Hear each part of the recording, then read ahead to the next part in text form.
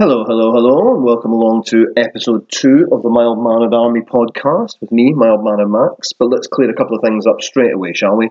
Number one, this is not an episode. I think we can all agree on that. This is a trial, a second attempt at podcasting. Second of all, I'm not entirely sure that we can even call it a podcast. The podcast conjures up images of people like Richard Herring's Rahilistapa, or Adam Buxton, or All Killer No Filler, or the magnificent Oasis podcast, or any one of a number of fantastic people who are doing incredibly interesting and creative things to a very high standard. This is me sat at the risk of upsetting younger listeners in my pants, in my sitting room, talking about Britpop. So, to today's episode, I've just done air quotes around that, despite the fact nobody can see me. That's a worry, isn't it? That's not a good sign. You're not in safe hands with somebody who does air quotes at the best of times, but somebody who does air quotes when you can't see them, that really is concerning. Anyway, this episode is going to be very important for me. We're going to spend a bit of time talking to one Patrick Duff, who was the frontman with Strangelove, who were not a Britpop band, really. In Patrick's own words, as you'll hear later on, they were an experimental band who happened to exist at the same time as Britpop was happening. For me, they were incredibly important because in amongst all the fluff and the giddiness of Britpop and the sunshine and the bright colours and the positivity and the mood for change of Britpop, I was still, like I'm sure many of you, afflicted by dark nights of the soul, tormented by the notion that possibly things in my life weren't really working out the way that I wanted them to. And so it was very important to me that there were bands like Elka and Marion who were dealing with those types of emotions, but specifically Strangelove. They spoke to me in a very, very real and very, very powerful way. And it was a great pleasure for me to speak to Patrick and to hear some of his thoughts. And we cover it all. There's a bit of Strangelove, there's some of his solo stuff. We delve into, albeit briefly, Carl Jung, shamanic Native American rites of passage, and we remind ourselves of the glories of the Maker Shaker tour of 1995. So, without further ado, let's hear what Patrick Duff had to say.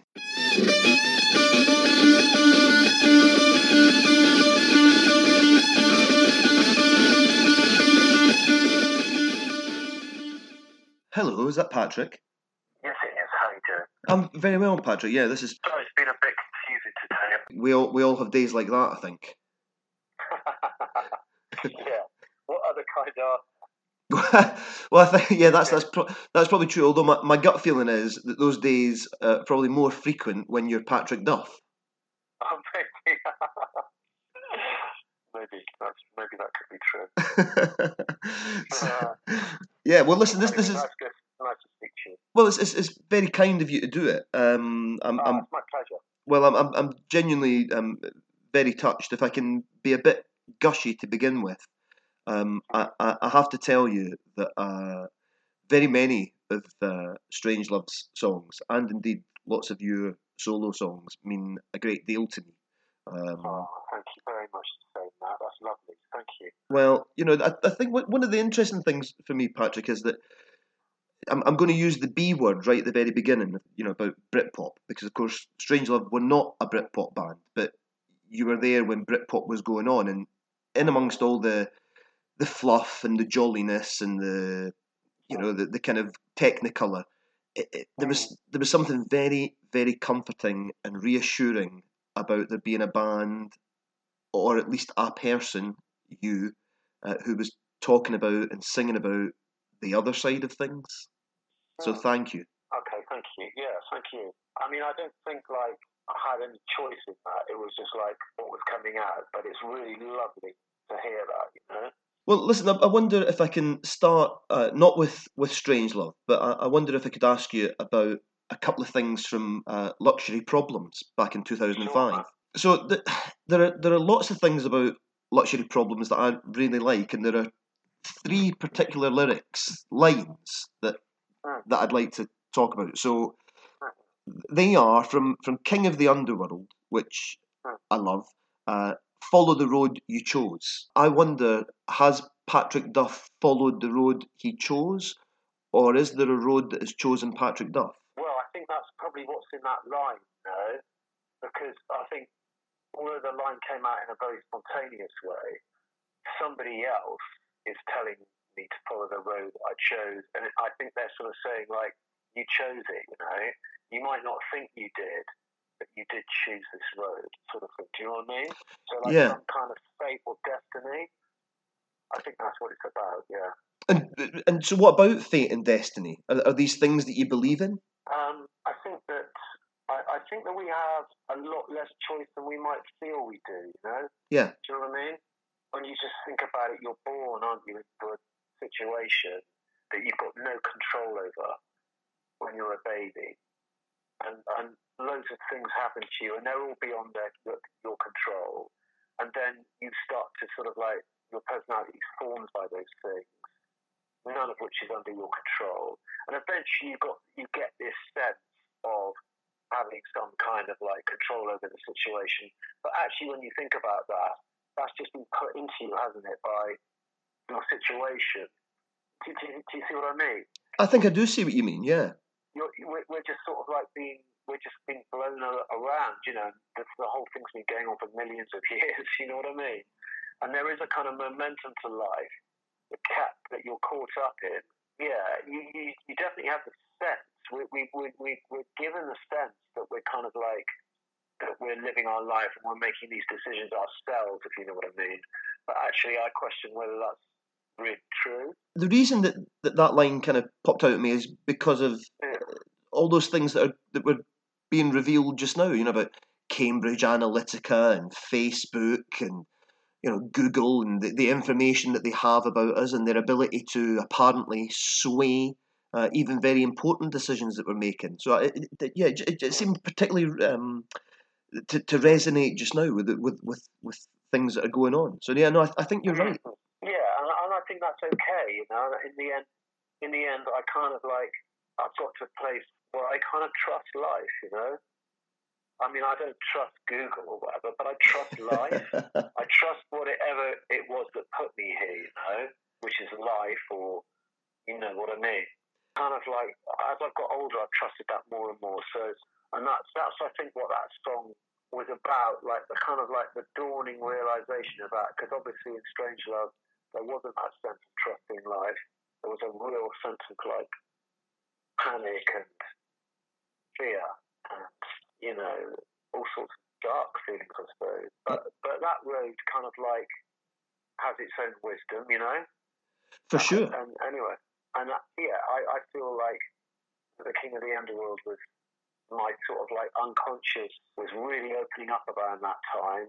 All that imagery was flooding into my brain. All the imagery in that song, which came in like a very dreamlike way, a very natural way, and with that kind of like connection with the dream world, I started to trust life more, So yeah, I hope that makes sense. It does make sense. Two things come out of that for me. Number one, I think the next time you go on tour, you need to have the quote, "I don't trust Google, but I trust life" on a T-shirt.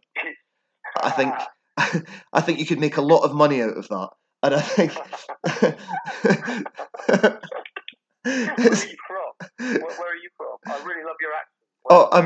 I'm based in Edinburgh, up here in Scotland. Okay, yeah, yeah. Is that an Edinburgh accent? I can hear that. I think so. Yeah, it's really great. It's really nice. It's probably slightly warped by the fact that I married way above my social class to a particularly well-bred young woman. But yeah.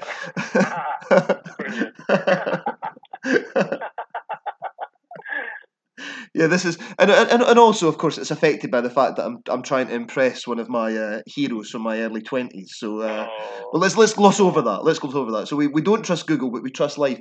And then the second thing that you said there, which was interesting, was about how either that song or those songs were coming to you in a sort of very dreamlike state. So,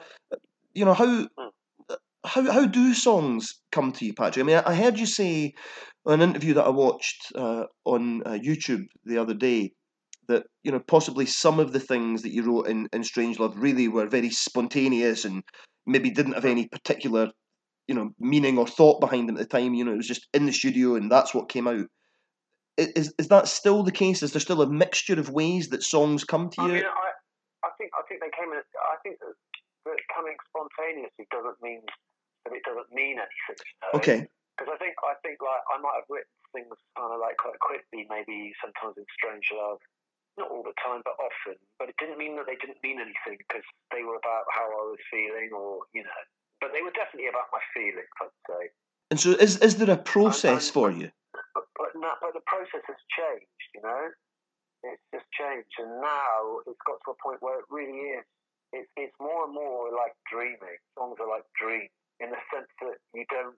When you have a dream at night, you don't. It just comes, doesn't it? It's very natural. Yeah. Or the imagery comes to you, and you're not doing anything about it. It's just coming, and it comes when it wants to, and it's just got its own energy. And now it's like songs are a bit more like that for me.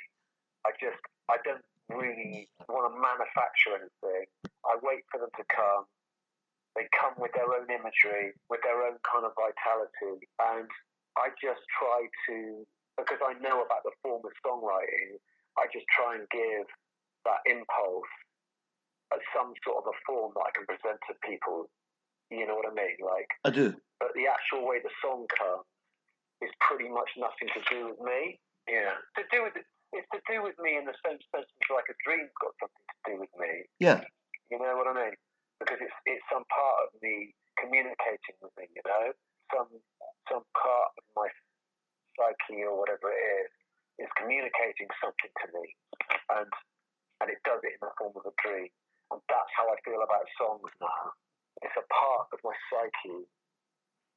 Something that I've learned or something that I need to try and understand and I trust that part of myself, and it's trying to kind of like, it's trying to get something to me, and there's something in that process that's very enlivening, and it's really life affirming, and it's exciting as well because there's a mystery to it.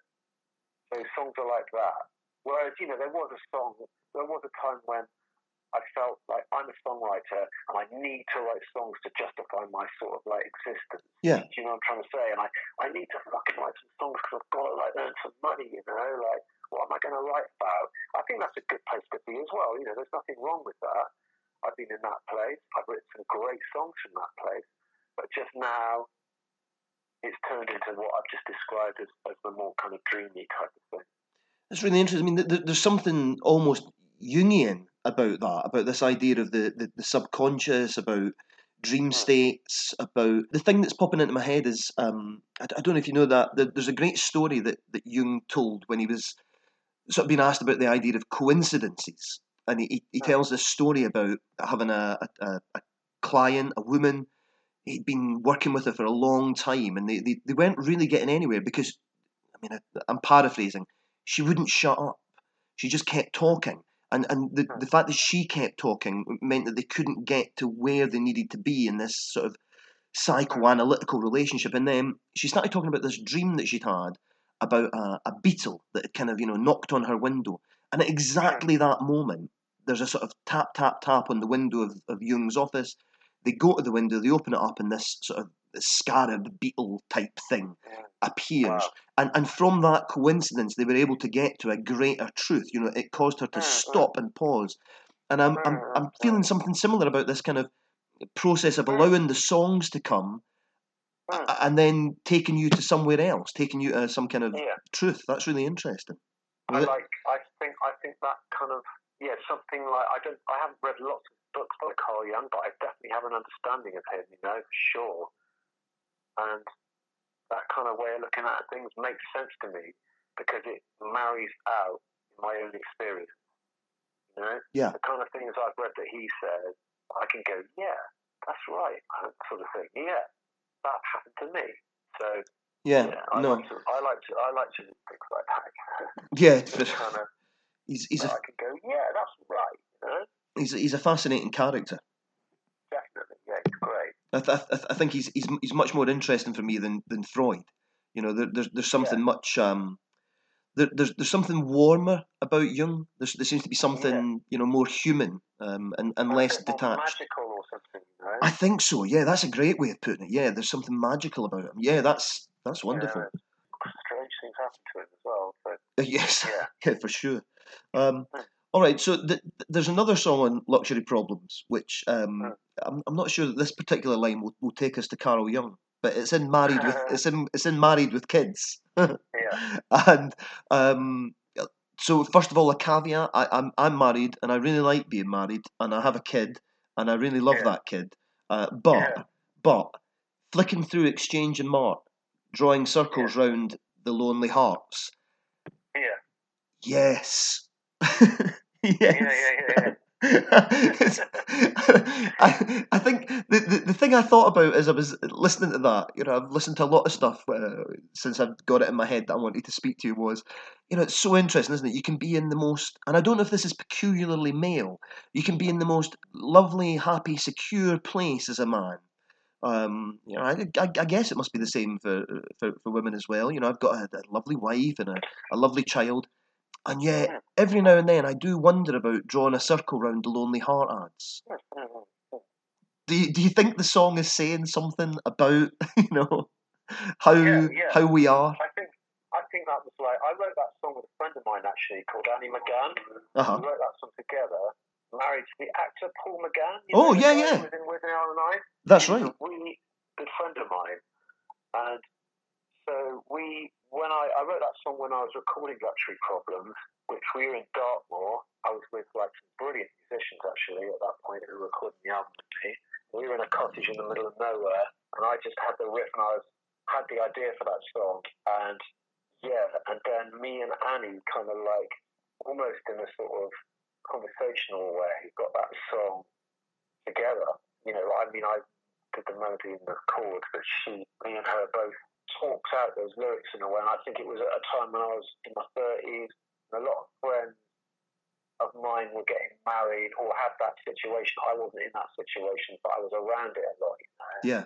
And it was just like fun. It was really good fun, It is. It's a wonderful song. That line just always tickles me. Yeah, it came out of conversation really, which is a really nice. I haven't done that much work like that.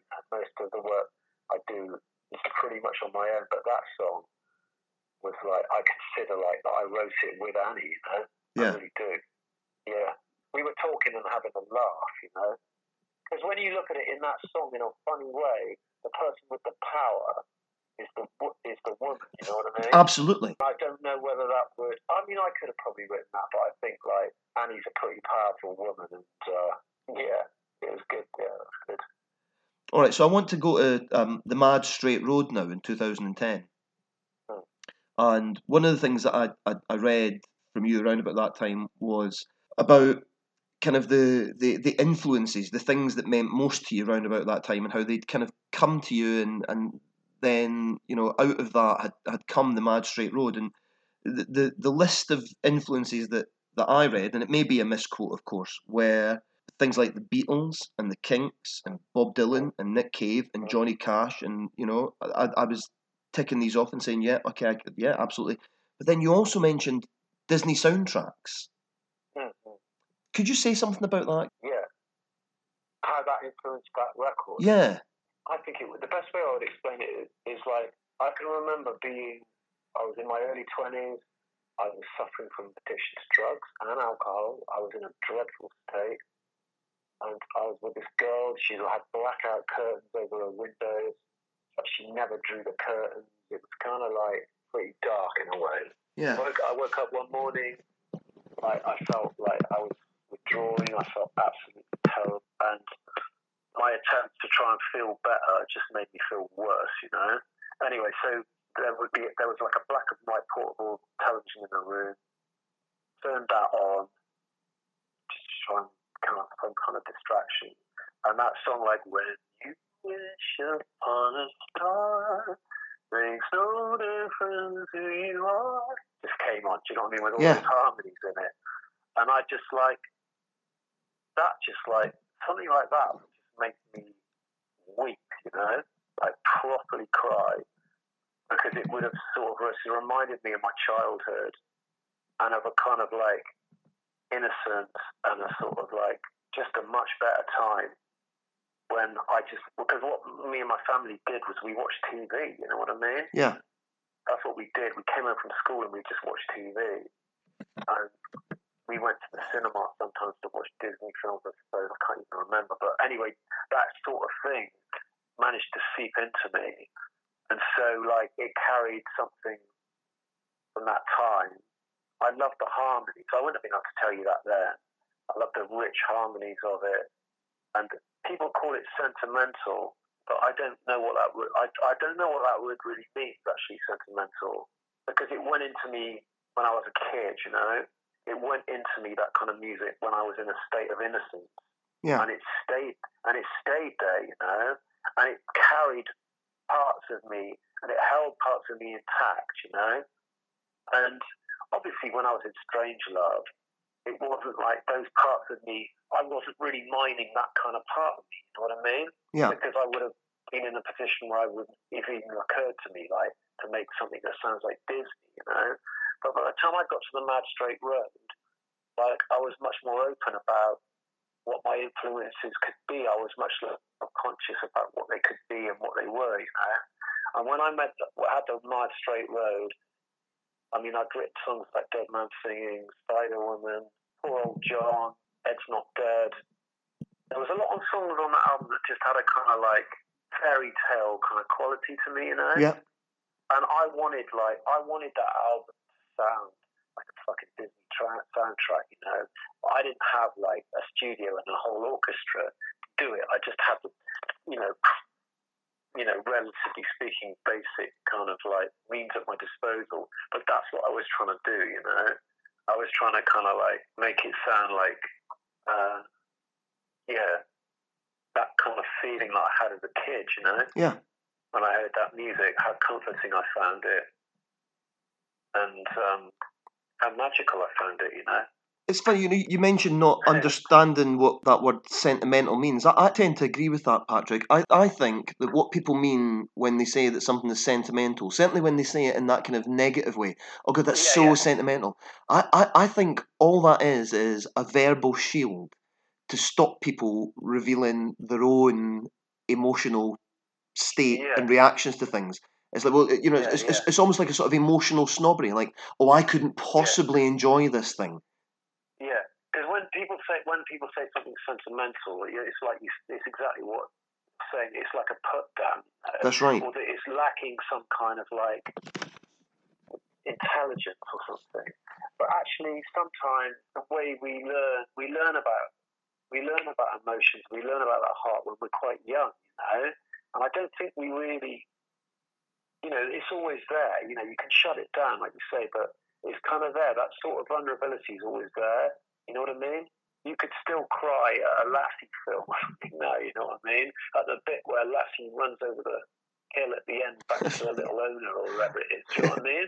And yeah, people would say that was sentimental in a put-down way, but those tears, like, if they come from my eyes at something like that or at a Disney film, and it is those things that are often the things that make me cry, you know?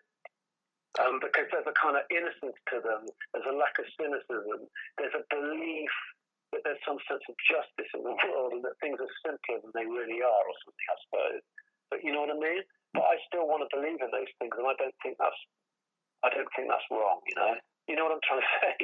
I think I do. I think, you know, I tell you what I'm wondering just now. I'm wondering what would a world without sentiment look like? And would I want to live in that world? You know, I like the fact that if I watch, you know, something like, I don't know, the Big Build on BBC, you know, and they're building a house for some family who've, you know, been hit by some terrible misfortune at the end of the show. You know, the family are in a better position than they were, and, you know, all these people have come together to do something nice. I don't care that a TV production company have made that happen. I like that I'm crying. I feel good about the fact that I'm crying. I feel good about the fact that people have done something good. Yeah. I mean, I don't watch TV, but I would, if I was watching that program with you, by the time of it, I'd probably be crying as well. And I would see that as a sign of success, you know. Absolutely. even though perhaps you are being manipulated by somebody who knows that, who cares, you know? Well, I don't mind because lots of the music that I love, Patrick, is also manipulating me. You know, certain chords, you know, minor and major keys, you know, that they're being chosen to elicit an emotional reaction from me. Yeah. Good. I want to have an emotional reaction. Yeah, me too. You know, yeah. Anyway, I was going to say something very cruel about a particular song then, but I'm not going to do that. Right. Okay. What about Visions of the Underworld? If I can turn your attention to that, I think out of your solo work, not that I'm any kind of expert, so you must treat this with the contempt that it probably richly deserves. I really love this record. When I looked at the list of titles, it reminded me of some of those influences we've just talked about. I could see Nick Cave. I could see Johnny Cash writing a song called Julia of the Rose, or Henry James, or Hail Holy Queen. And then I listened to it and I heard other things. I heard, you know, very pastoral things. I heard, you know, Vashti Bunyan, and I heard, you know, very sort of English things. And yet, you know, without ever being that kind of particular brand of Englishness that sometimes infects so much pop music. There was just something really delicate and emotional and warm about the whole thing. There's not actually a question there. So let me think of a question. Right, here you go. Here's a question. I think running through all of your work, and certainly on those songs, it would be true. There is some sense of truth. I never feel like when I listen to something that you've been involved in that anybody is going through the motions. So how important is it to you to be truthful? Really too important, I think. I mean, that album was when you finish an album like The Mad Straight Road, a few of those songs were already about, but they just didn't seem like they belonged anywhere yet. Yeah. But then when you finish something, you put it out into the world, whether or not it kind of like is successful or not, it's successful for you because your creativity kind of really recognizes you put something out, and then it kind of like starts to work on the next thing you're going to put out or something, you know. And so I wrote all those songs after finishing The Mad Straight Road, and then my mum gave all of me and my three sisters and my brother 500 quid that had come from food from my grandmother. I just thought, what am I going to do? I'm not just going to I want to do something with this 500 quid. You know what I mean? I don't want to just spend it on taxis and fucking health food or something. You know what I mean? I'm going to actually do something with it. So I've been touring around Germany. This promoter out there said to me, this is guy in Bristol called Rich Brown. You should get in touch with him when you get back. Because he's really into recording. So anyway, I got in touch with him. I had to start with the quiz, and I decided to go to this cottage where I'd been with Adrian Utley to record Luxury Problems. I'd always remembered this place because there's a guy down there. His name's Nigel Shaw. His wife's called Caroline Hillier. They're an amazing couple. They've got this beautiful cottage in the middle of Dartmoor, and I just really respect them. And there's something about that place. So I just thought, I'm going to just go and I'm going to record these songs that I've written. Because after The Mad Straight Road, and I just tried to make all these arrangements, they were quite rich. That album's got quite a lot of stuff going on it.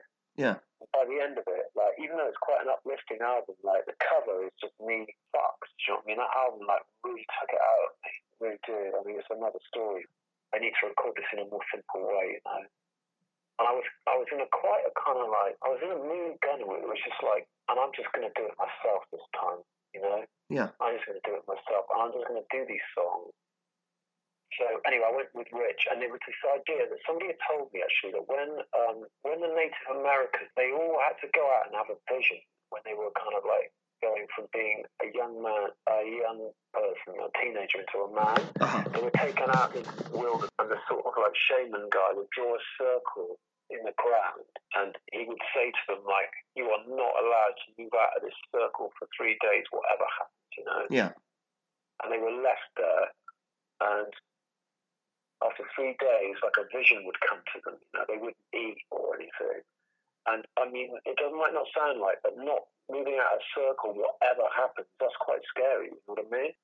So that really struck me, that idea, and I thought I'm gonna do an album like this, because albums can sometimes go on and on and on for ages, you know. Yeah. I'm just gonna book this cottage for a week. I'm gonna play these songs, and that is what the album's gonna be. You know what I mean? It's gonna be a bit like that circle ground, and I've got to just do everything I can to get it out there. So that was the plan.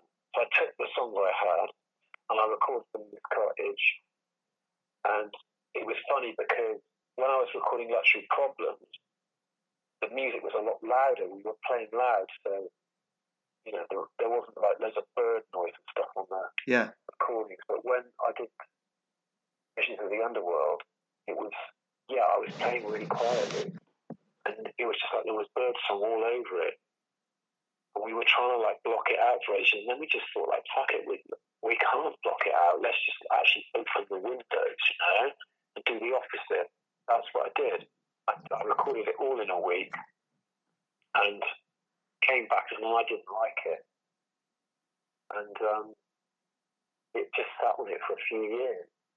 And then a few years later, this guy started managing me, and I played it to him, and I pretty much think, actually, and he listened to that album really stoned, and he phoned me up and just went, this album's fucking amazing. I love it. You've got to put it out the way it is. And his enthusiasm was just so great that I said, okay then. And I put it out, you know. And I'm really, really glad I did that. I probably wouldn't have done it if it wasn't for him, you know. Yeah. Well, I'm glad it came out that way. Yeah, it'd be remiss of me not to say at this point that when you agreed to speak with me, my dream was that you would tell a story like the one you've just told, Really? involving Native Americans and circles in the ground and sort of deeply spiritual experiences. You know, because you know we create ideas in our heads about the people we put on pedestals, and that story, I think, better than anything fits the idea I have of who you are. Well, that's good to hear. I mean, that's actually what happened. So that's what happened, yeah. Now, there's something I wonder if I can just. This might sound a little bit self-indulgent, but my plan is that I'll listen back to our conversation here, and I'll kind of piece it together, and we'll fiddle around with it, and then we'll put it up on the site alongside a piece that I'll write. And I've started writing a piece about sort of specifically about Strangelove, really, but I think it'll touch on the solo years. But I've written.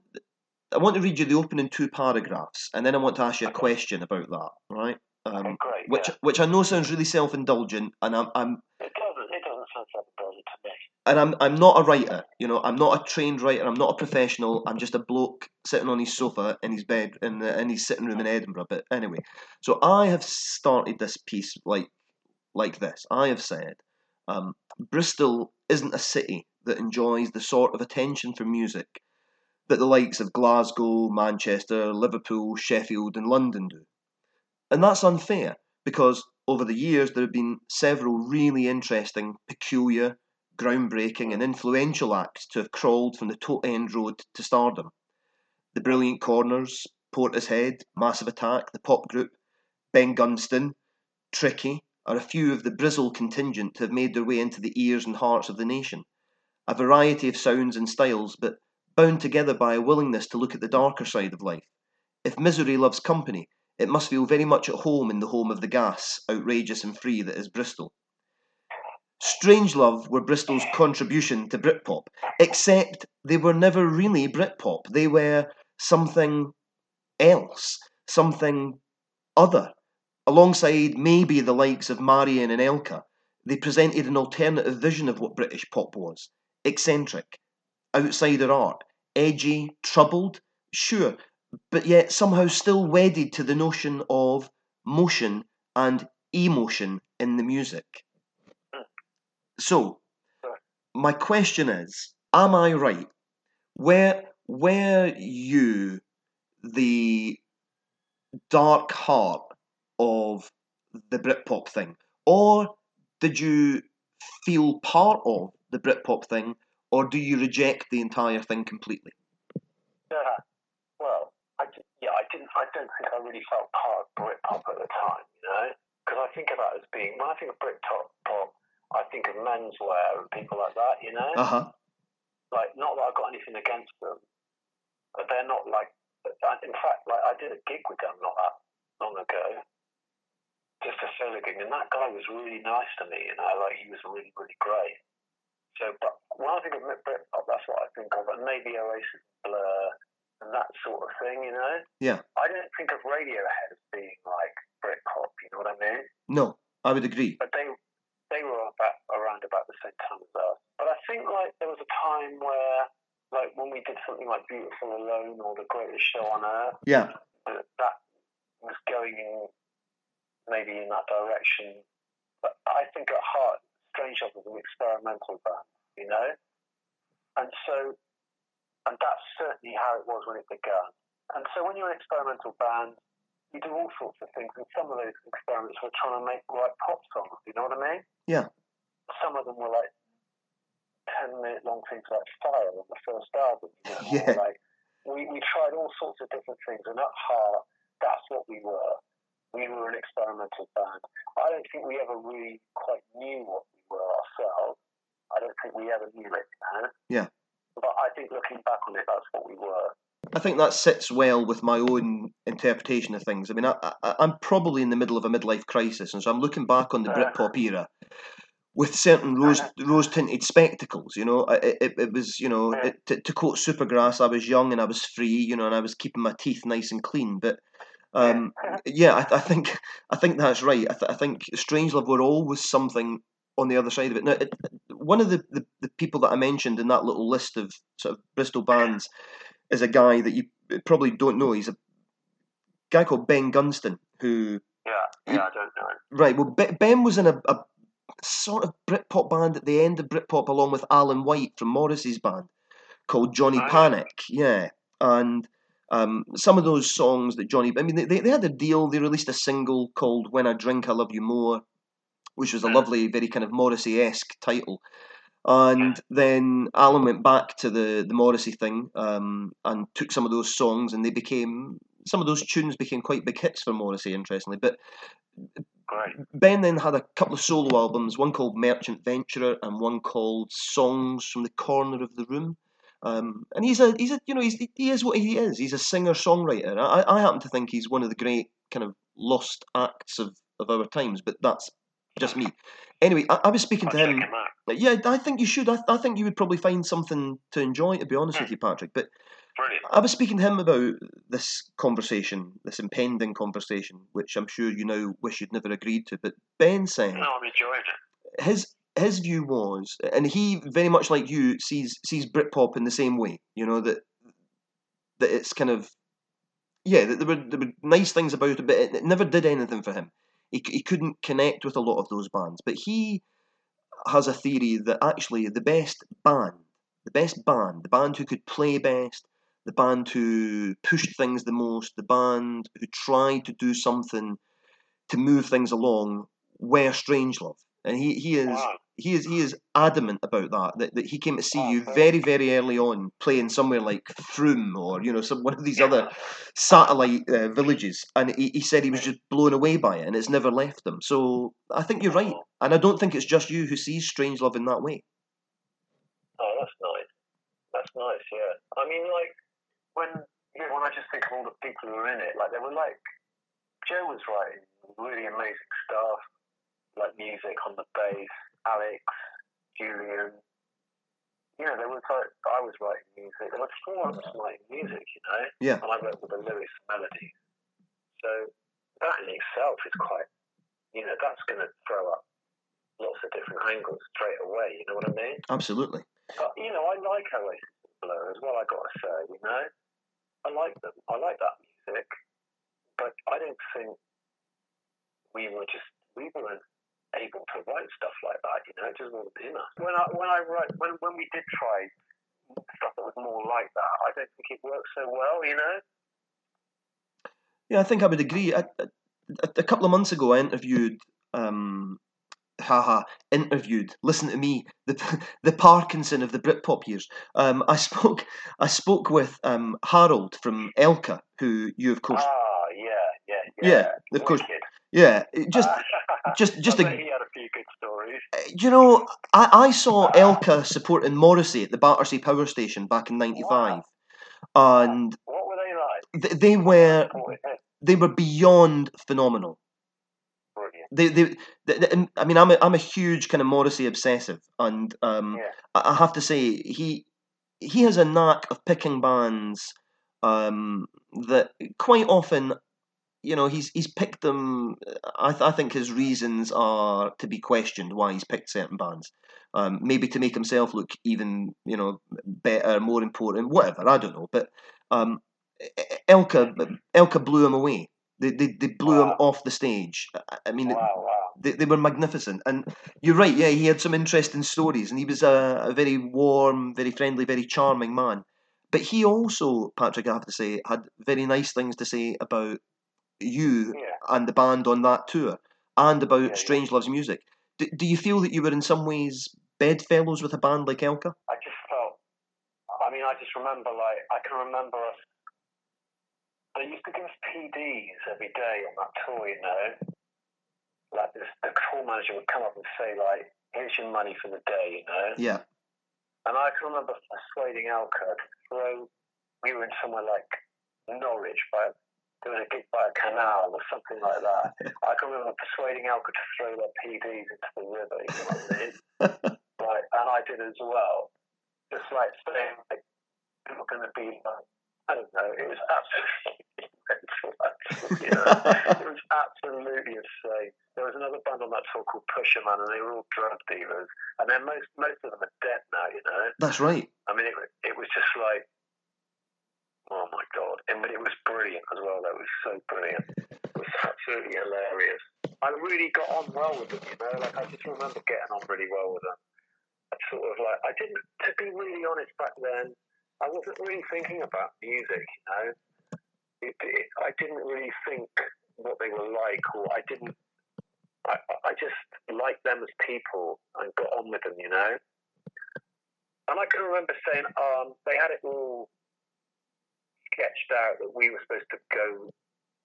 They had a running order, and Elka were right down the running order, you know? I think they were supposed to go on Thursday every night. I can remember saying to them, "You can have our slot tonight," you know? Yeah. Stuff like that. Just because I liked them, you know? Well, I am actually sitting in front of me, I'm sat with the edition of Melody Maker from November the 4th, 1995. Wow. Which is the Maker Shaker Tour edition. And there was a little tape, and I've still got the tape as well. Wow, amazing. And here's why I ask about being bedfellows. Here are the two quotes that the interviewers, so Sarah Manning interviewed Elka, and somebody called Sharon O'Connell interviewed you. And here are the two quotes that sort of highlighted from the interview. So this is Harold. Harold says, "I'm fascinated by all forms of deviancy, but that's not to say I run around whipping people." And then you say, Patrick, "The things that matter to me are not appropriate to be discussed with other people."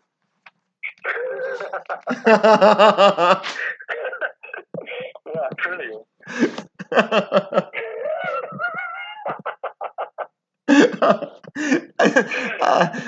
I must look at those two quotes about once a week, and I just think to myself, you know, I was in a band for a little while, and I just wish that I had been on a tour with Patrick from Strangelove and Harold from Elka. You know, I'm fascinated by deviancy. Oh, I can't talk to you about what I'm interested in.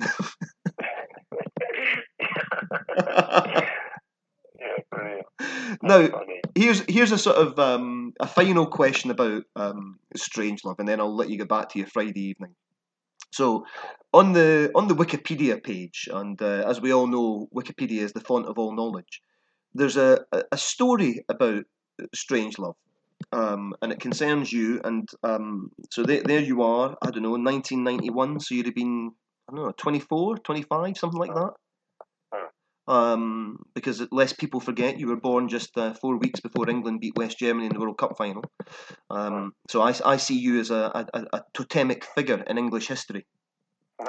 And the story goes, apparently, that David Francolini rolled down a car window after seeing you on the street and shouted, "Get in the car, you're going to be a pop star." Is that true? Yeah, that is true, yeah. Now, I doubt you can remember this, Patrick, but I would like to know how you looked on that day in 1991 that made him realise you were going to be a pop star. Well, he sort of knew me from, I'd been to a few parties that he was at, and I played guitar, and him, Alex, and Joe were in a band called the Coltrane's, and they had a singer, and I'm afraid I can't remember his name. I think his name was Mark. But Alex and Dave especially, were incredibly ambitious, you know. Yeah. They were really incredibly ambitious, both of them. And they were both, in their very different ways, like, absolutely hell-bent on success in music, you know. They needed a singer, you know. They needed a singer. And in those days, I think singers had to have a certain kind of charisma, you know.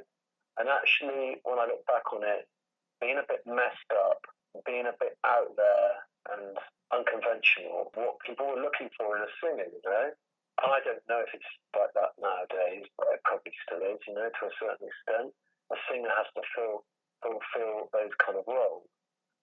And for whatever reason, I don't know what it is, I actually was those things, you know. I really was those things. And I love music, and I could hold a tune, and I had a gift to write lyrics and melodies, you know. So but I have to say, then, had no real ambition, brought upon by, you know, when I watched Top of the Pops when I was a kid, and I don't know, you saw whoever was on, those people were like gods, you know. Yeah. I had no sense whatsoever that could ever be me, you know what I mean? Not in a million years. It just didn't, you know. But they had that sense, and they saw in me what they felt they needed, you know, to kind of like complete their band. So without them, there's no way that I would ever have been in music, you know. But I suppose, like, in a way, the way that I was part of the reason we got signed, you know. Not the whole reason, but it was part of the reason we got signed, you know. Yeah, for sure. Because you know, there was like an intensity to the performance that was real, you know. So yeah, it's a really good story, and it kind of like, and it really is, it's the truth, you know, about, and actually I was walking around with my guitar on a piece of string, wearing pretty kind of like torn clothing, you know, proper rags, and what he actually did was he came up, he parked his car, he drove at 1,000,000 miles an hour. He was a fucking lunatic, though, because, you know, in the nicest possible way, you know. And he wound down his running, he says, "What are you doing? Have you written any songs on that fucking guitar?" And I said, "Yeah, I have, actually, because I'd just written my first song." And he just said, "Get in the car, you're going to be a pop star." And drove me back to his mum and dad's house. And we went up to this, like, attic room where he had a 4-track recorder, a Tascam 4-track recorder. And then I recorded Zoomed Out with him. He put a drum machine on it, and I did the screaming. And that was the first thing we did, you know. Oh, and my life changed. My life changed a lot after that. It really did. And my life is never the same. So I'm really indebted to him. I'm really indebted to him, and I still feel that now. And I'm really indebted to Alex, because he introduced me to Alex, and Alex had a kind of like, had something about him where he had a bit of, he was wise beyond his years, and I could feel that then. I don't think I really understood it fully, but he really was, you know. And so the combination of us was what made it happen, you know. Without those two, yeah, my life would be very, very different, I think. I don't even know if I'd be alive if it wasn't for them, if I'm honest, you know, without being dramatic or anything. No, I know what you're saying. Yeah, so, yeah, it's a good story and it's true. All the best stories are. Well, true. Listen, just if I said that was the final question, so this isn't a question, but it's a kind of final thing. So I have I have a confession, and I'd like you to hear my confession, Father Patrick. So one of the B-sides, and I can't remember which single it was now, but it was a cover version of "If I Can Dream," of course, by Elvis. Yeah. Which starts with you sort of saying, "This one's for my mama," and round about that time, I mean, I really fell hook, line, and sinker for Strangelove.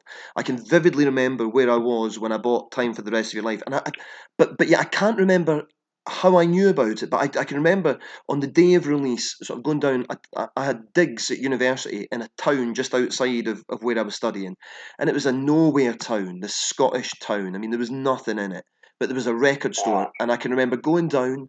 And buying Time for the Rest of Your Life on CD single and taking it home and being kind of, without over-egging the pudding, like just sitting looking at the cover and you know, kind of try to figure out what was going on, and you know what was this face, and anyway, and then listening to the song and "No One Will Love You in 1,000 Years" just rang round and round and round in my head. You know, it kind of sat with exactly how I viewed myself at that point. You know, I was very kind of lonely and very unhappy, and I you know, kind of thought, you know, but then, you know, that being balanced out by that line about you know, the rest of your life is close by, and I thought, well, that's fine. You know, it doesn't matter if nobody loves me, because the rest of my life is really so. Anyway, fast forward a few years, and we have one of the singles from the second album with this cover version of "If I Can Dream," and there was a girl that I was trying very, very hard to impress, and I I recorded that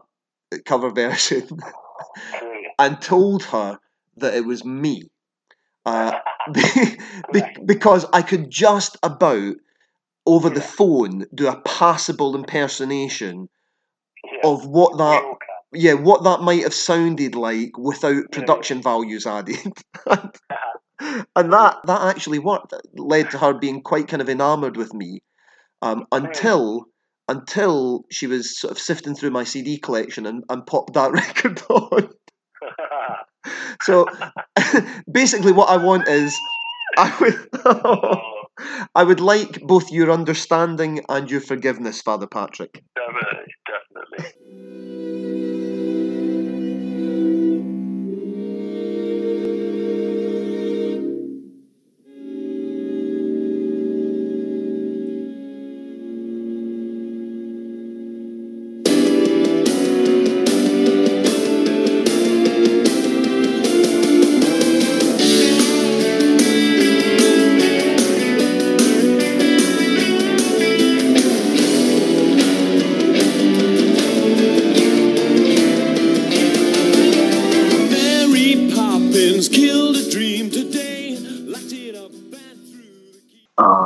Never meet your heroes, they say. Now, I know, I didn't meet Patrick.